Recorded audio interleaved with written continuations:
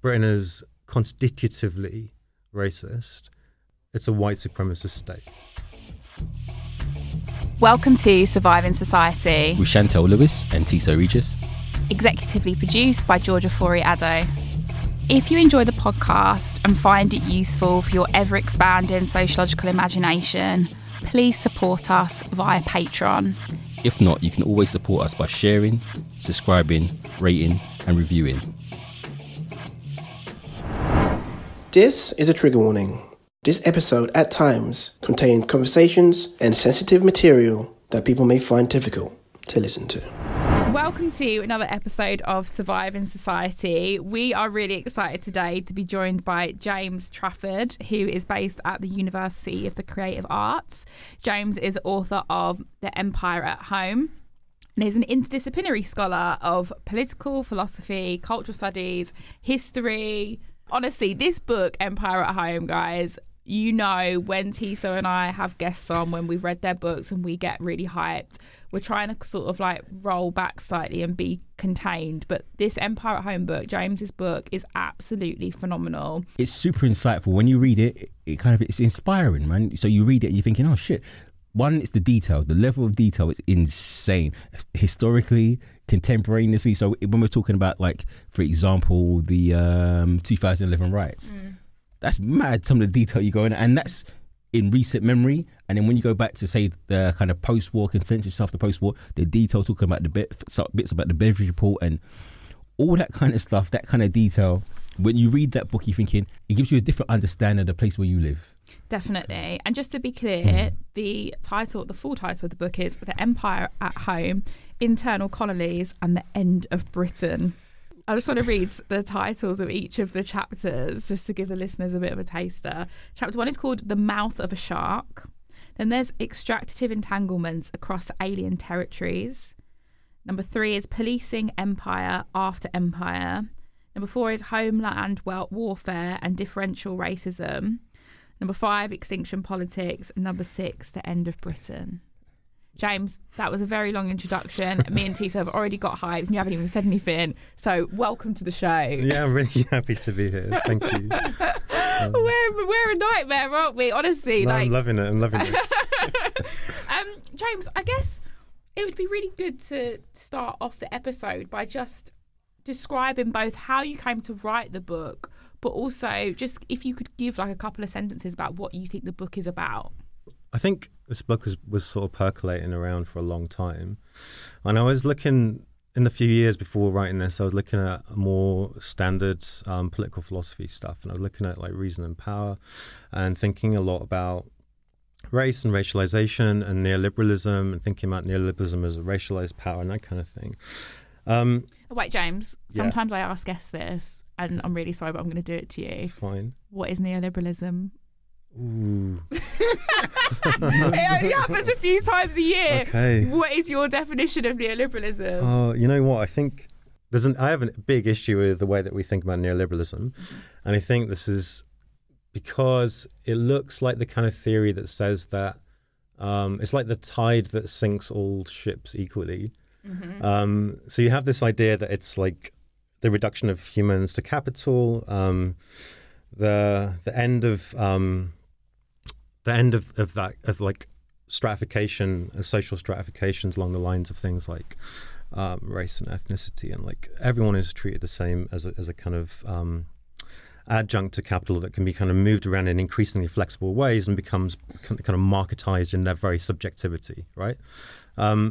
I think that you know, Foucault has something right when he's making this argument that neoliberalism is very active. So the state is not rolled back, but it's actively shaping markets. And then I think that, so I have a problem with that up to the point where we think that maybe it's got rid of like racial stratification and things like this, right? So I think if we look at neoliberalism more broadly in the context of neo-imperialism and the way that economy and materiality and social systems are stratified by race and the practices of racialization, this doesn't go away. Far from it.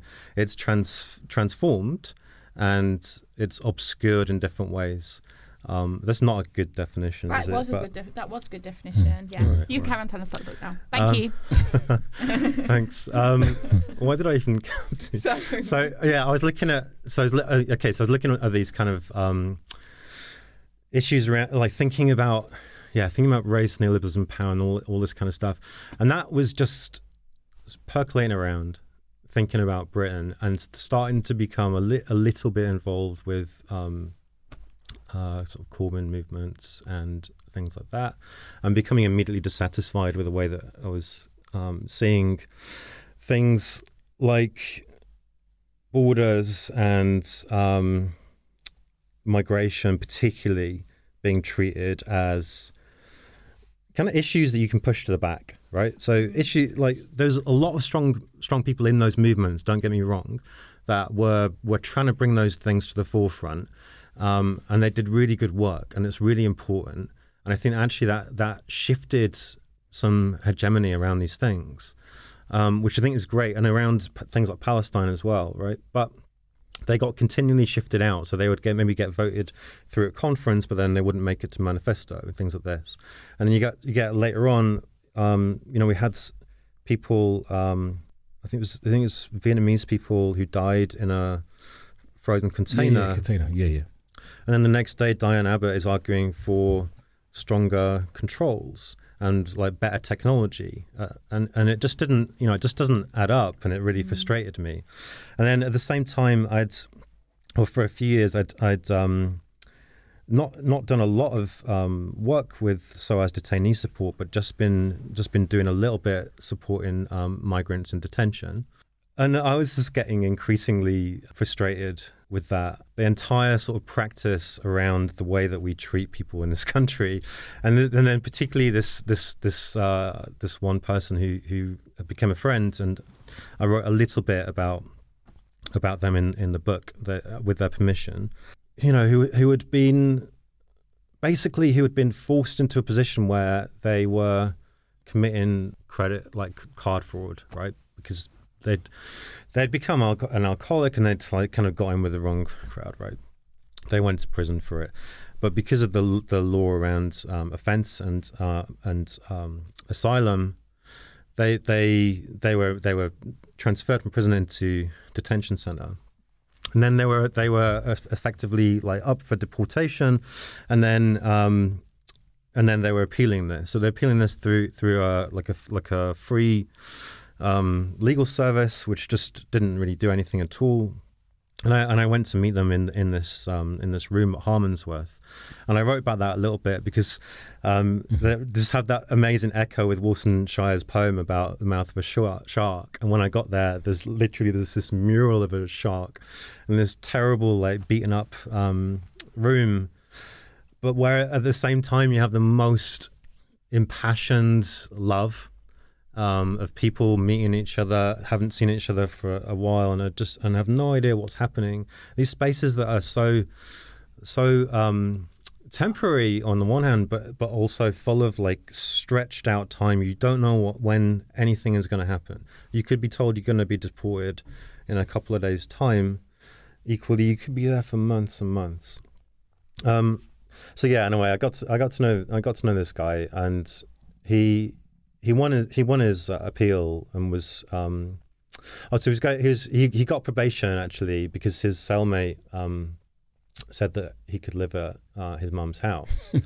So he did, and I visited him then. It was lovely, and he called it Mom House, and it was really amazing to see him in this space, looked after, and he really wanted to play by the rules, right? He kept saying, "I'm going to get a job, I'm going to do everything right, I'm going to play by the rules." And then some family member visited this family, and they needed to stay there. I think they were slightly worried about taking in this guy, and they didn't know who he was too much and that kind of thing. And someone wanted to come and stay, and they needed his room, so he just got kicked out basically. They've been very generous, right? So I don't think there's any kind of fault. But at that point, I was out of the country, and at that point he's calling me up and just saying, "What do I do?" And I was desperately just trying to put him in touch with people. So every system you might think is going to work, like Citizens Advice and the council and the job centre. And so we'd get him to go to contacting the council and saying, we need temporary housing. And then them saying, well, he has to sign on to get that.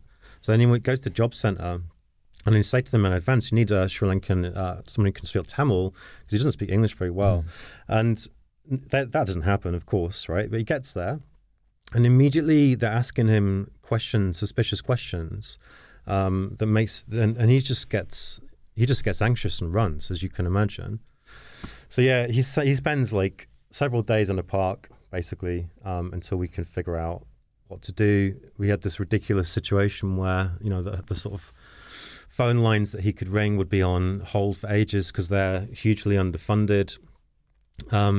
So he'd be on hold for ages to try and speak to a Tamil interpreter, or Tamil person in this like helpline, and his phone would run out of battery and he's in the park, and what's he going to do? He could get some food at temple, but he wouldn't pray because he wasn't able to wash. Eventually he found someone who would just give him some cash to work in a chicken shop, and they gave him somewhere to stay for a bit. And actually we got him into a hostel before that. But there's all these systems like, even with the hostel, this in itself is difficult, because to get a place in a hostel, if you go there and you have some cash, it costs you twice as much as it does online. But how do you go online? It's just ridiculous. Anyway, so all these systems pinging around, and like even then he was taken back and said, actually, we're going to deport you because we've appealed your appeal. And then he's still in this sort of limbo at this even now. Where is he now? He's in Wembley, and he's all right, but we don't know what's happening. And we're still trying to kind of get him some support. There's some really good people around, like BID, for example, who do amazing work, who are really, really helpful. But again, like super underfunded, really, really difficult. I'm working on these things, and I'm kind of directly experiencing this engine of like Britishness and how this works in reality. I think that anecdote is so important, James, like backdrop to like reading the book, because one of the things that really came through to me was like how much passion and love, but also anger, is within every page, and it's really hard to like write like that when you don't feel like that. Do you know what I mean, T? Yeah. That's what came across to me. I guess you have to. I think so. When you tell that anecdote, I was thinking in my head of, I can never pronounce her name, the Maxwell. Ghislaine Maxwell. Yeah, that's the one. So but in terms of like bouncing around the state, like in terms of like, so she's someone who doesn't encounter the state. Yeah. So now she's in the system. She's in the system, and she's feeling the effects of the system, and she's trying to get out of it. And there's no one answering her calls, even though she's put up 21 million for bail. It's not responding. And just the similar example to the Tamil guy you spoke. You're in the system, but the system's designed in such a way that you don't get answers. For sure. But depending on where you are in that hierarchy, these people at the top don't usually feel that way about the system. So it's interesting that someone's encountered, but that's the kind of power. They would never encounter that. And that feeling of helplessness in a system where it's meant. It says it says on the outside, I'm here to help you, and by all definitions, it has these tools or instruments to help, but they're designed not to help. And I think and weigh you down, and it's kind of like you kind of speak about this in the book, the idea of violence and slow violence. Depending on your perspective, people don't see it as such. So people that tend to be at the bottom socially will see it as violence, but people who are at the top of a certain kind of mobility don't see it as necessary. Yeah, they see it as a functioning system. They see you have recourse to something. Yeah. So you're not destitute. You have recourse to go to X or Y, but not really understanding how X or Y functions. Yeah. I see my just thinking. Sorry. I think so. One of the things that I think was really interesting to me reading the book is something that I think we've tried to talk about a lot on the show, in terms of Tiso and I's own relationship, like whether that's with our families, or our lived experiences of like the welfare state. And one of the things we've tried to do on this show is kind of complicate our relationship with the welfare state, but also try and remove our kind of romanticisation of it, because I'll say stuff like, well, I wouldn't be sat in this room now if it wasn't for the welfare state, which is true. But what's the detail of that? The detail of that is that my family were recipients of the welfare state at the expense of others within the empire that look like me, but just don't happen to be within the imperial core. And that's important, not because it's important because it's part of the story, and we're made to feel like we kind of say, we perpetuate, even us as black people or like working class people, that the welfare state or that Britain's capacity to support everyone is universal. But actually, you need to understand that within the context of the empire and why that is made possible.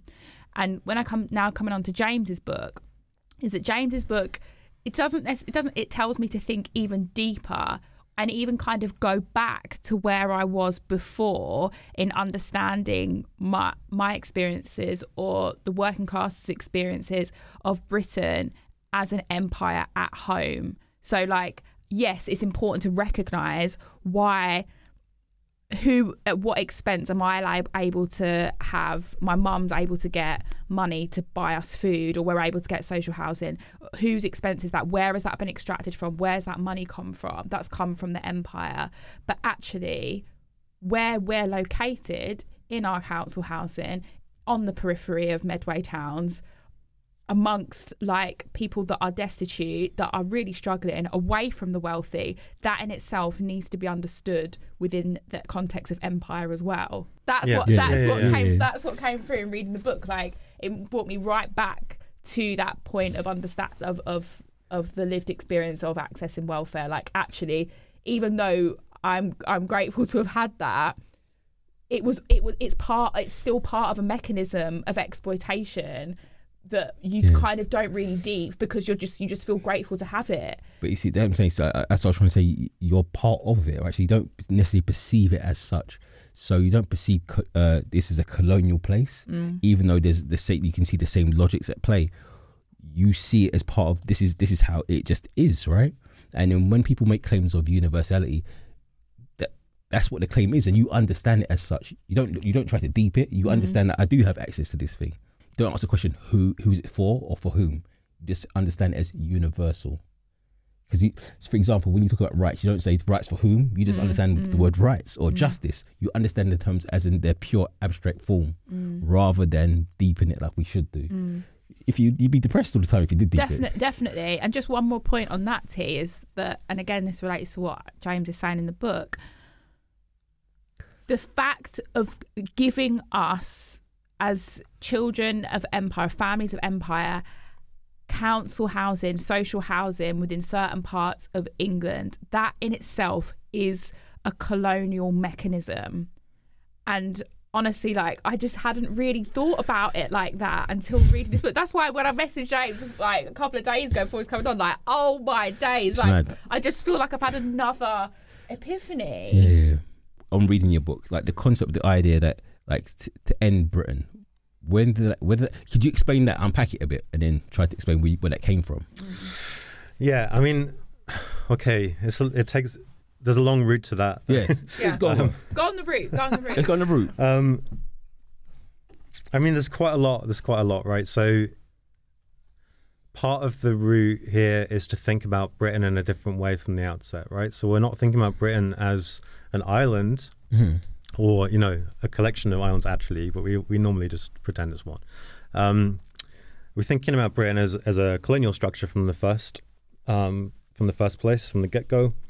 And even now, I think it's important to look at Britain as this kind of machine, this sort of near-imperial and colonial machine that stretches, right? So we're talking about bordering and borders. We've also got to talk about how we are engaged in bordering practices through like Africa, through Libya, through, you know, the edges of Europe, all of this.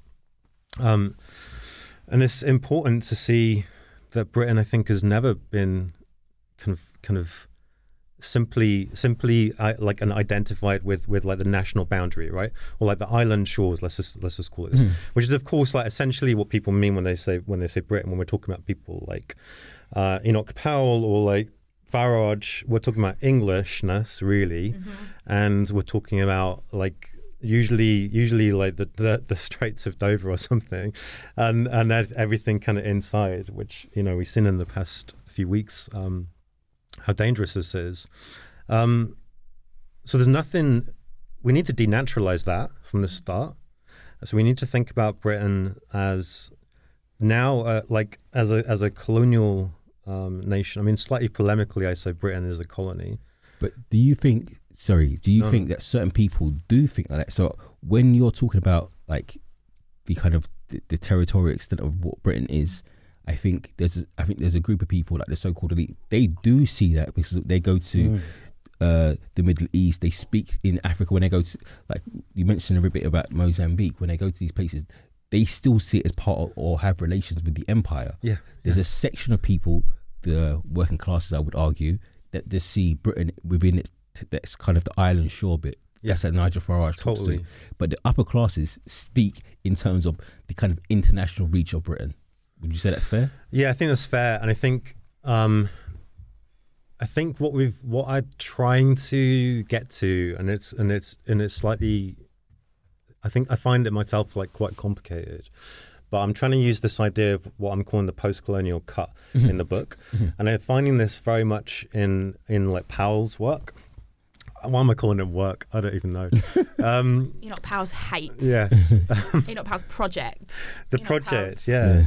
ongoing legacy in Britain. Yeah, and I think it's really important when we talk about Powell to say, I've got this quote in a book, I can't remember who said it, that he became a political party in his own right. It was like, even though the Tories, even at the time, abjured what Powell is saying, that is so hegemonic.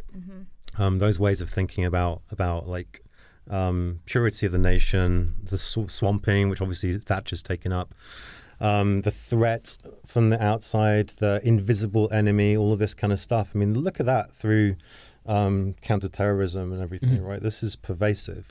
So in terms of thinking about what Britain is, like for Powell, he obviously was heavily involved in empire. This idea that we have, this relationship now that we have, it's quite kind of almost common sense, like some This Morning style understanding. Like there's a kind of nostalgia around empire, but there's also like a total denial of what empire's realities were. Yes.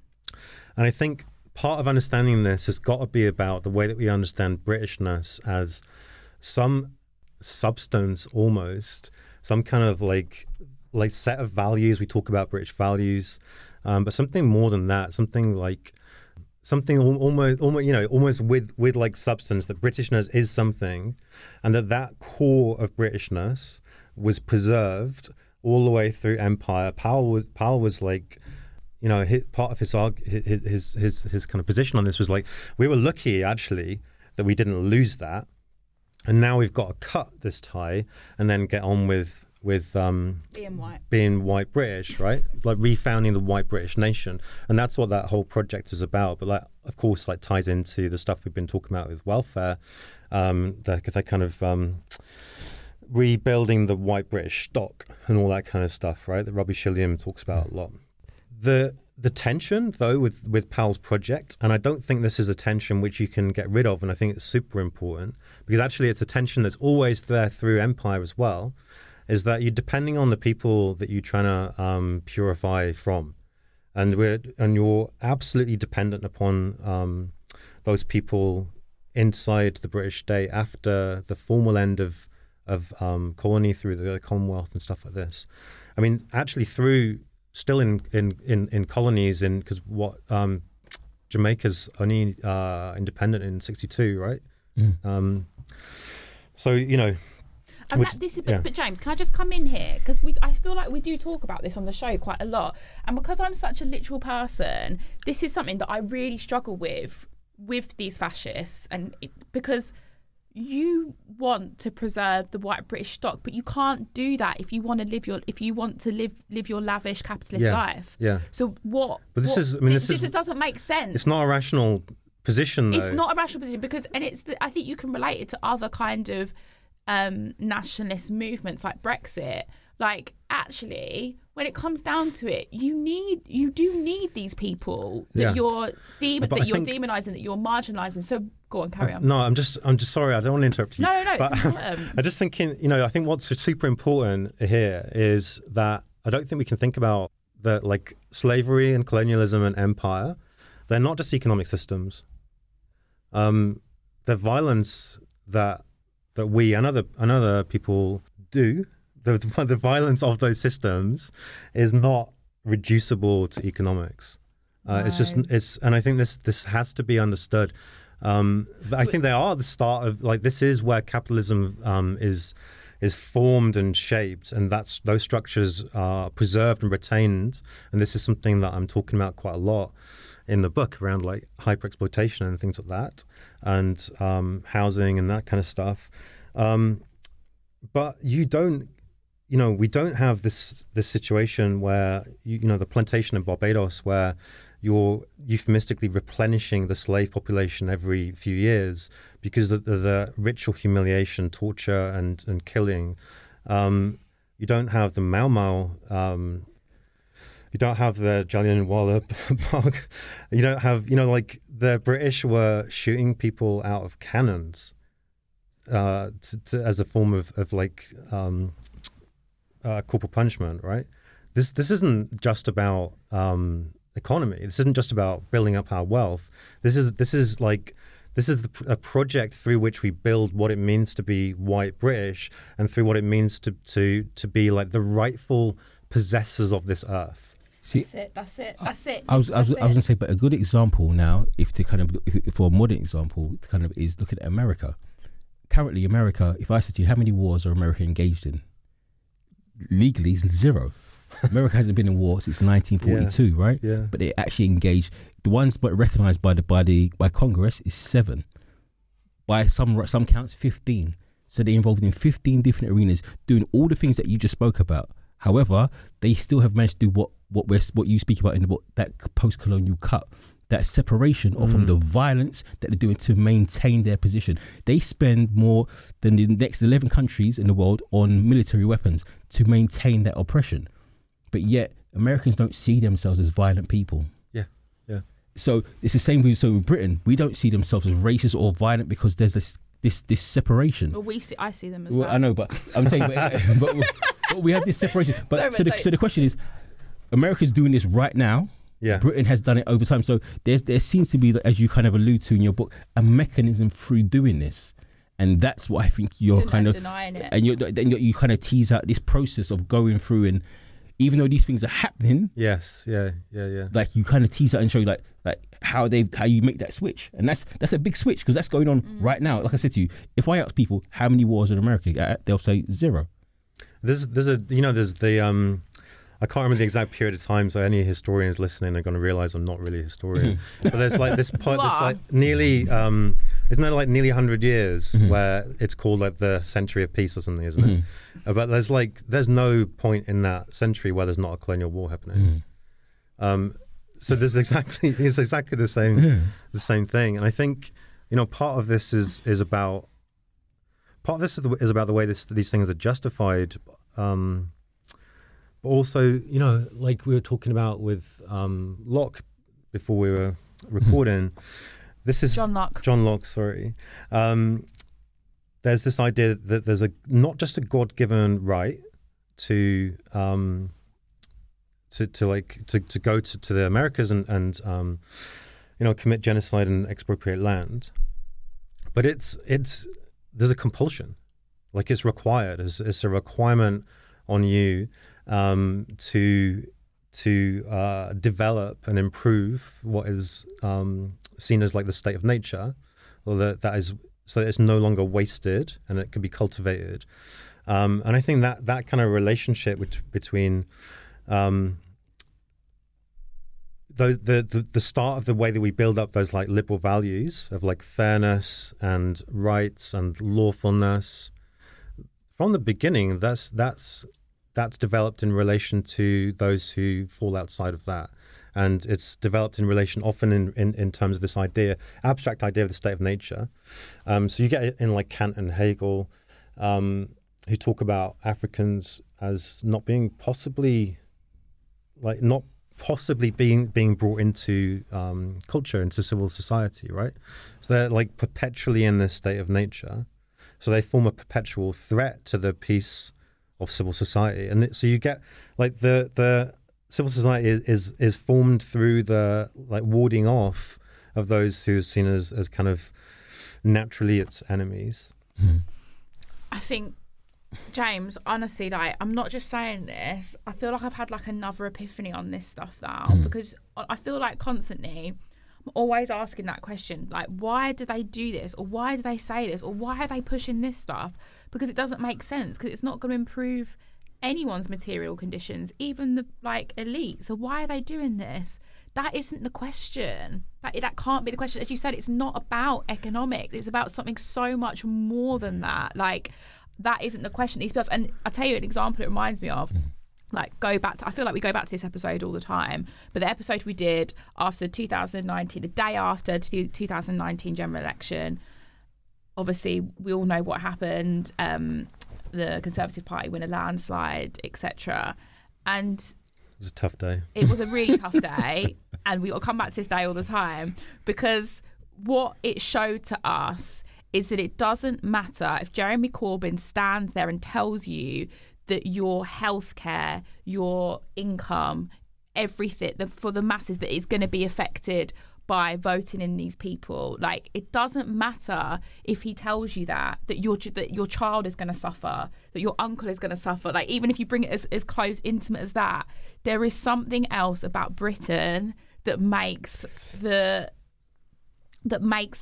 drive or the lunge towards nationalism, towards hate, towards marginality, towards all this stuff, even if it affects you and those close to you, that people are invested in. And this goes back to what you were just talking about there, James. And I think that's the epiphany that I've had. Like, the question is, stop asking why are these people doing this if I can't see what benefit they're going to get from that, because actually the benefit that they see is something much more pernicious, and that benefit is that there isn't actually a benefit. It's like a spiritual, like, nationalist. It's something, as you were just describing, like this core, it's a British thing. It's almost philosophical, right? Yeah. So you have a question that's philosophical. It's this idea of Britishness, this concept, this idea that you're trying to get rid of. Like, what does that even mean? Like, that's what I'm trying to kind of teach. And I'm applying, but what I've been doing and what James is telling me not to do is I'm applying, and you were saying this earlier before we recorded, keep trying to apply rationality to the hate. You've got to, it's not about that, isn't it? Like, I've got to stop doing, I've got to stop applying like liberalism to why they do what they do. Why does Priti Patel think it's okay for people to drown in the Med? I mean, there are economic reasons as well, though, right? Of course. But I don't. You've got to think more, haven't you? Yeah. But this is the thing. So if it's a philosophical concept, right? Not almost, but what we're trying to get at, what we're trying to tease at, the concept of Britain, then how would you try to break that apart? How do you try? And you kind of talk about it towards the end of the kind of book, where you're talking about movements of kind of anti-colonial movements or reforming the colony or those kind of talk. But how would you get at something that's, again, a concept, abstract idea that's made up of bits over time? Yeah, so this is actually kind of coming back to the question you asked, and I don't think I got to the answer, did I? But because it's probably worth saying that the idea of internal colony is coming through like middle 20th century Southern America. And then it's taken up also by the Panthers, right? And we're talking about the nation within a nation. And it's very much concentrated around the idea of the things like the ghetto. So things like spatial separation is quite important. And I come back to this later in the book, thinking about what it might mean then. What do we do?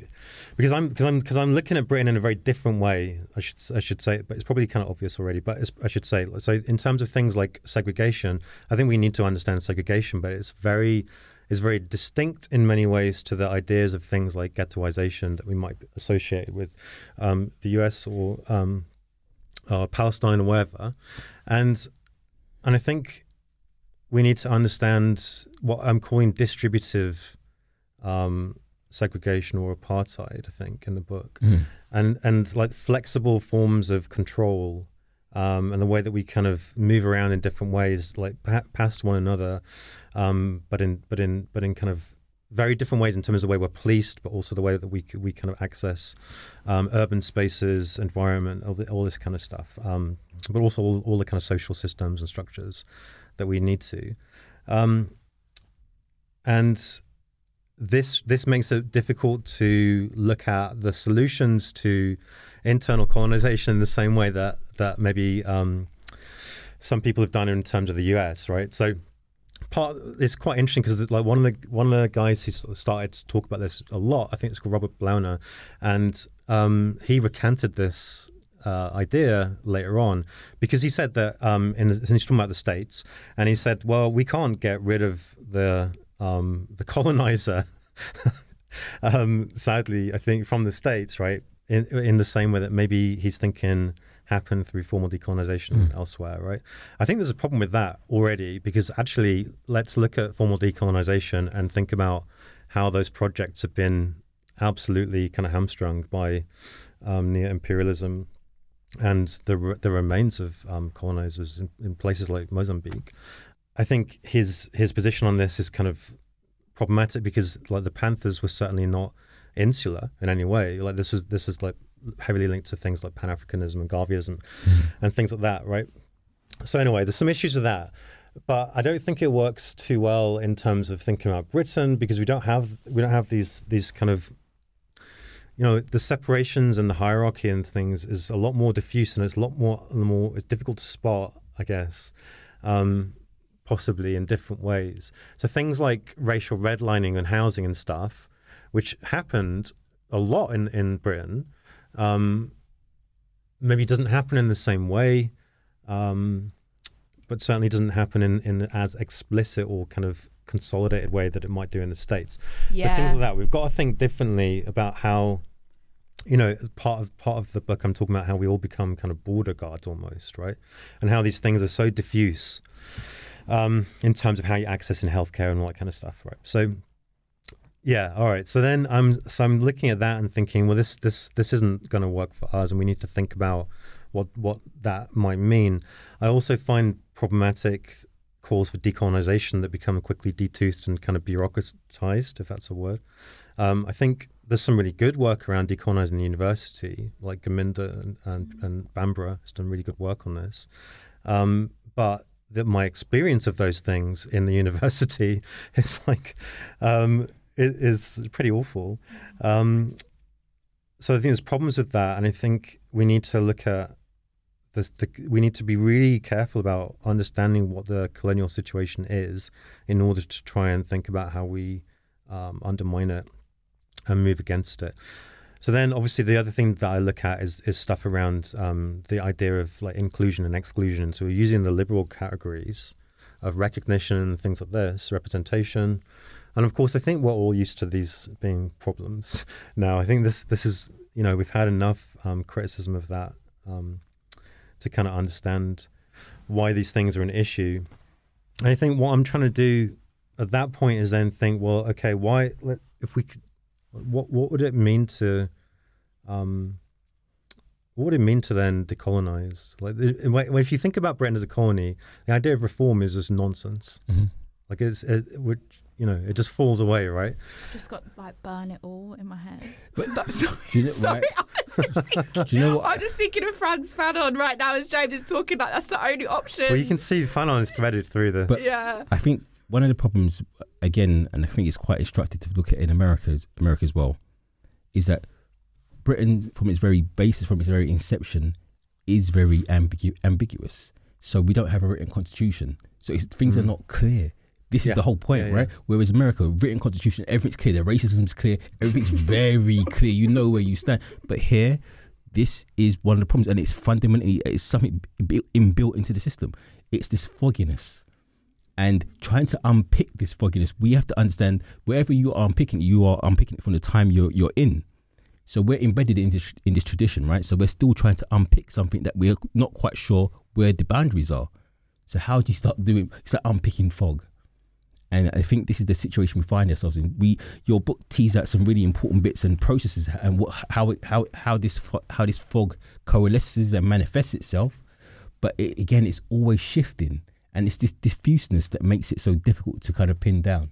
I'm really I would say that I'm really good friends with Suhaima Manzoor Khan, who's amazing, and you should get on. You notice as well, like I'm using the work of quite a few poets as an epigraph, I guess, to all the chapters, but also as a way of thinking with people who are exploring this stuff in a different way. And there's James, can I just say before you read your quote, and I'm going to embarrass you, but you're like an artist, like seeing this, don't you think, T? Like the way he writes about the stuff that we talk about all the time, he's like presented it in like an art. I'm trying to think of ways to do my PhD. Yeah, I know, literally, like it's such a, it's such a resistant form of writing about this stuff to how we are told to within the academy. And I think that's one of the reasons why Tiso and I loved it so much, is because it's something that it's a type of knowledge production, it's a type of expressing history that is not done in a way that is necessarily, or like I don't want to say I think it's incredibly valuable, but some people be like, why are you written it like this? And it's like, but I think that in itself is a kind of resistance. And anyway, I really appreciate that, and it's intentional. There's some bits of Edouard Glissant at the beginning that I mentioned, and I really wanted to try and approach things without like resolution. Yeah. Because this is what we're taught, is to try and make an argument that has like logical form of resolution. So questions, man. Questions, man. George always gets really annoyed at us because we're too, so we're not in to answer this questions. Well, it is though, isn't it? And it's like, why are you doing the research that you're doing? It's like, I was, like, as you say, I was pissed off, and I wanted to figure out what was going on. And it's like, otherwise, if you're just doing this as a kind of academic endeavor, I don't really understand. Well, this is what I tend to find some certain PhD students when they talk about it. It's not because they were kind of motivated. I introduced my kind of PhD presentation on the fact that, why am I doing it? Because it matters to me, man. Yeah. Like I'm telling you, it's the truth, man. Like what matters, this is the truth for me, and like that's why it's important. And from that animus, like comes like that kind of bias. If you can hold that bias, I think that's the part of research, right? That's why we do things. When someone takes a kind of thing abstractly and tries to talk about it in terms of objective terms, doesn't really. Yeah, and I think I'm hoping that this is shifting, and I think there's obviously, I don't know, I appreciate you saying this, but obviously this is building on a lot of it's like trying to think with a lot of other people. James, we know this, but this is your episode. Yeah, all right, Bigging up James Clafford today. I know you're not. But let's also just mention like Saïdja Hartman and Christina Sharp and Sylvia Winter and Hortense Spillers and Ronaldo Walcott and too many other people, Kaguro Manchura. It's all good, but it's all so well weaved through the whole book. Right, you're going to read your quote now. Yeah, so I just wanted to, I think one thing that I was really, so Suhaima, is amazing writer, and there was this quote from her that I put in and tried to like figure out kind of what was going on. So like from this poem called British Values, which is lovely in itself, right? So Britain is Bismillah, Britain is Basmati rice, Britain is box braids and black barber shops, Bollywood and Bhangra. And I think if you look at that and you read it in the first place, then maybe you start looking at it through the lens of like liberal inclusion. And then it's like, well, this is a kind of claim that a racialized minority has been included, or we should expand what it means to be British and British values. So we think about like, and I think this is the wrong reading, right, because of what comes later. So that, and I think what's really important to me is that kind of approach is about making good with a racist state. Britain is constitutively racist. It's a white supremacist state. This is so important because we then need to think about the ways that we do, the ways that we encounter things like I think a really important question to ask is where are the things that we do that are about things like harm reduction, for example? How far are they also a form of counterinsurgency? And this is I think a very difficult question, but one that I think is really useful to orient ourselves around. So you could read that bit of the poem and think, well, this is about like a kind of universal Britishness. We're just expanding it out a little bit. And, you see this flip-flop around humanitarian arguments. So we'll have some people dying in the Channel, and there'll be a sort of liberal humanitarian response on the one hand, and then there'll be other people who are actively cheering us on. And then I think we need to see these things as two sides of the same coin, because they both consolidate the national container as the political vehicle, right? So we are being, like some people, we're being nice to people, and morally we're good, and we're allowing people to seek asylum in our country. And it's just that framework breaks down so quickly because it very quickly just flip-flops into we've got too many people here, and all these kind of arguments, right? So that anyway, in the poem itself, that kind of reading is immediately ruined by Suhayma carrying on. The sugar and tea had strings attached. Britain is the terror to be countered. And here what we get to is this idea of Britain that I'm trying to tease out in the book, which is both this kind of existential horizon and like fantasy ethno state, but also this like massive machinery that's very much in the colonial present through that becomes essentially like a kind of counterinsurgency operation in itself, right? And when I argue that, it's partly polemical, obviously, but I think there's something to that, right? And I think what we need to think about there is like, who's the counterinsurgency against? Because this insurgent is fabricated at every point, and is necessarily fabricated because it's part and parcel with the project of what Britishness is. It's that production of the other as the exterior, that to be feared, that we have to guard against, and that's what gives coherence to Britishness, to like these ideas of like sovereignty and why we it's okay to use violence that we were talking about earlier on.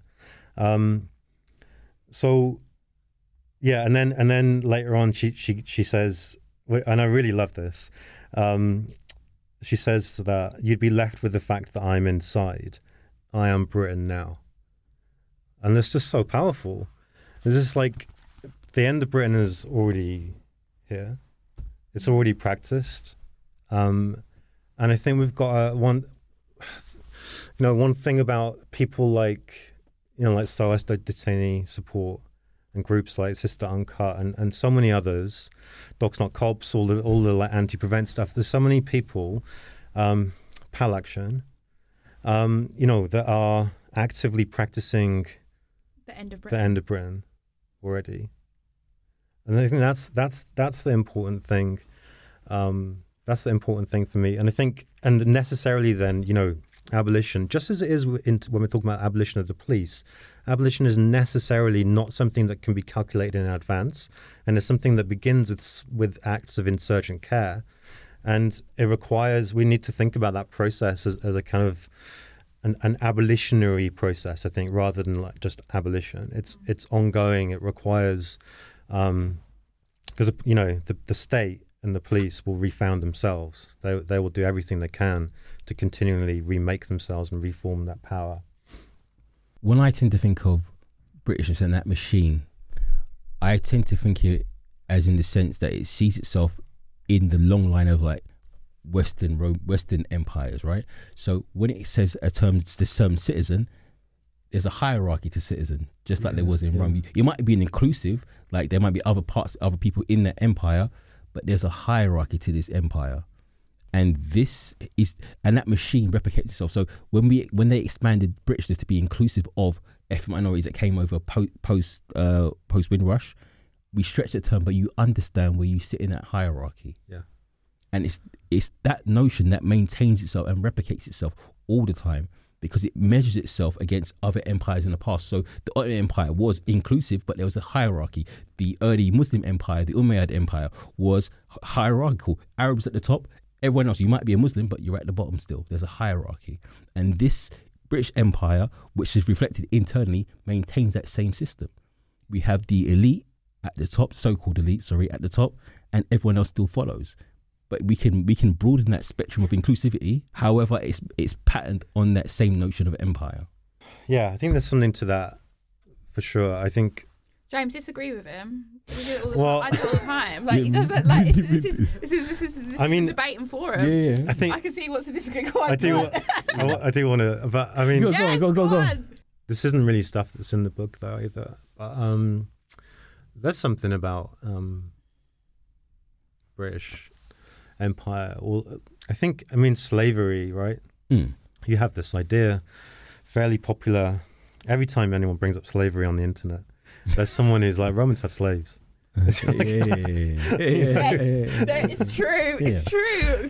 This is. I'm sorry, but like, there is not an analogy, and I think Frank Wilderson actually is, who I actually think there's a lot of really important work in Wilderson's work, and I know people. It's a touch point of disagreement for people, right? There's but Afro-pessimist people. No, to be yeah. fair, do you know, like Alana's book, Why Yeah. Race Still Matters, she like engages, I think, really in a meaningful way with Frank Wilderson's work. Obviously disagrees, but like, yeah. Anyway, no, I think that's a good point because I think there's so much critique of Afro-pessimism as caricature, and I find that really problematic. And it makes me wonder, why are people so vehement about this? yeah. Yeah, I mean, I'm not going to get into a whole thing about Afro-pessimism. No. But I think one of the things you're saying here, James, I think is really important, and it reminds me of Satnam Verdi. Some things that Satnam Verdi talks about as well is that like when we try and make equivalences to the racism of Britain and thinking about slavery as well, Yeah. you just can't do it. Like the levels are just so extreme. Like it's really hard. I see what you're It's saying. also- I see what it's you're like- saying it's here. about, like- but like is in we constantly want to make something Make the relational analogy. to Britain or make an analogy, Yeah. but actually like that in itself is still doing the power of what Right, Britain, right. what Britain is. Like actually we do need to exceptionalize this perhaps. I think we do, and I think this. So the thing about Wilderson I was going to mention is the ruse of analogy, which I think is really powerful, right? And I think part of for me, and I don't know if this is Afro-pessimism at all. I'm more getting this through like Ronaldo Walcott's work, which I would highly recommend. So there's something fundamental about the way that we build what we understand as like liberal capitalism, or like the kind of era of capitalism, whatever you want to call this. That world that we build, that we create around ideas of civility, civil society, property, freedom, all of that world is created through and against the slave and the indigenous other. There's no way of making that cohere without that project, and I think that's what's maybe one of the things why this kind of doesn't work to analogize it to other things, right? So, for example, if you think about what happened on Barbados in the early 1600s, right? So you've got Irish indentured servants, other indentured servants, and then you also have the British after, I think, Portugal, starting to plan and having like fairly small plantations, but then as it develops towards a sugar island, increasingly bringing slaves from Africa, right? And to the point where you get slaves outnumbering white people hugely over a really short period of time, and what happens then is like this shift where I don't want to say like black people become black or white people become white, but like whiteness is consolidated insofar as the indentured servants are both conscripted as police, so to police black slaves, and to be possibly to become at the end of the contract, say, part of the property owning class and part of kind of civil society and things like that. But even before that, you know, like like an Irish indentured servant would, in theory at least, have the ability to appeal or go to English courts over their treatment. Whereas, of course, it's not possible for a black slave, right? But those distinctions get kind of consolidated into slave codes, and it consolidates in the same moment. It consolidates what we mean by like sociality, like what it means to be in that society. So of course you have class problems and class structures, and the planters of the elite, but white people who aren't in that elite, they're conscripted to uphold possession of slaves, whether they own slaves or not. And that might be, I think, not a direct quote from Ronaldo World Cup, but like near enough. And I think this is really important, and that's where I think those kind of analogies start to break down. That's Britain. Yeah. That's Britain, isn't it? Oh my God, it's so depressing. Like, as in, like... You said you want to end on the... No, on I know, but, like, that's so powerful. Like, obviously, like, I know that history of Barbados, but, like, hearing you break it down like that, I'm just thinking, I'm going back to my point earlier in the episode, like, thinking about being in the social housing in Medway Towns and, like the racism amongst my, like, other working class and white families of us being there, and, like, that but it's part of that policing, isn't it? Like, we're fighting for scraps because they've given some very, very, very small ideological power to a certain group within a group that is marginalized. I just feel like it just reminded me of like what we've been talking about the whole show, basically. But when I was using those analogies from the past, not an analogy, is to say what I'm trying to draw out is that those technologies are present, and they're ever present. So when you look at the Roman, it's the same thing. They had that same issue with Romans, Italians, and Latins. So Romans had all the rights, but the Italians and Latins would fight for them, but had no rights. And then Rome would start giving out rights when they felt they could bring them on board, just like with the Barbadian situation, where you conscript lower class whites into this thing. You have a similar process in Virginia in America with Bacon's Rebellion, right? Oh yeah. So you have a similar kind of way. So these technologies are there, and it seems to be. I don't know if it sits philosophically within the European mindset. I don't know where they come from, but it sits there. So these technologies have been built on over time. And what your book teases out excellently is how these technologies are kind of diffuse and they're at work all the time. Mm-hmm. And it's trying to spot these things and see this. And I think that book does it really well. So there's a couple of things I don't know how optimistic I am about Britain, let's face it. But you at the beginning of the book, you've got, for those who struggle under cover of darkness. Yeah, so this is from Abdul Malik Simone, which is a quote. I'm kind of picking up on that. And absolutely, I think one of the things that we were saying earlier about Britain, already, like the end of Britain already been practiced, and those spaces in which that happens and that kind of struggle, which is not made explicit.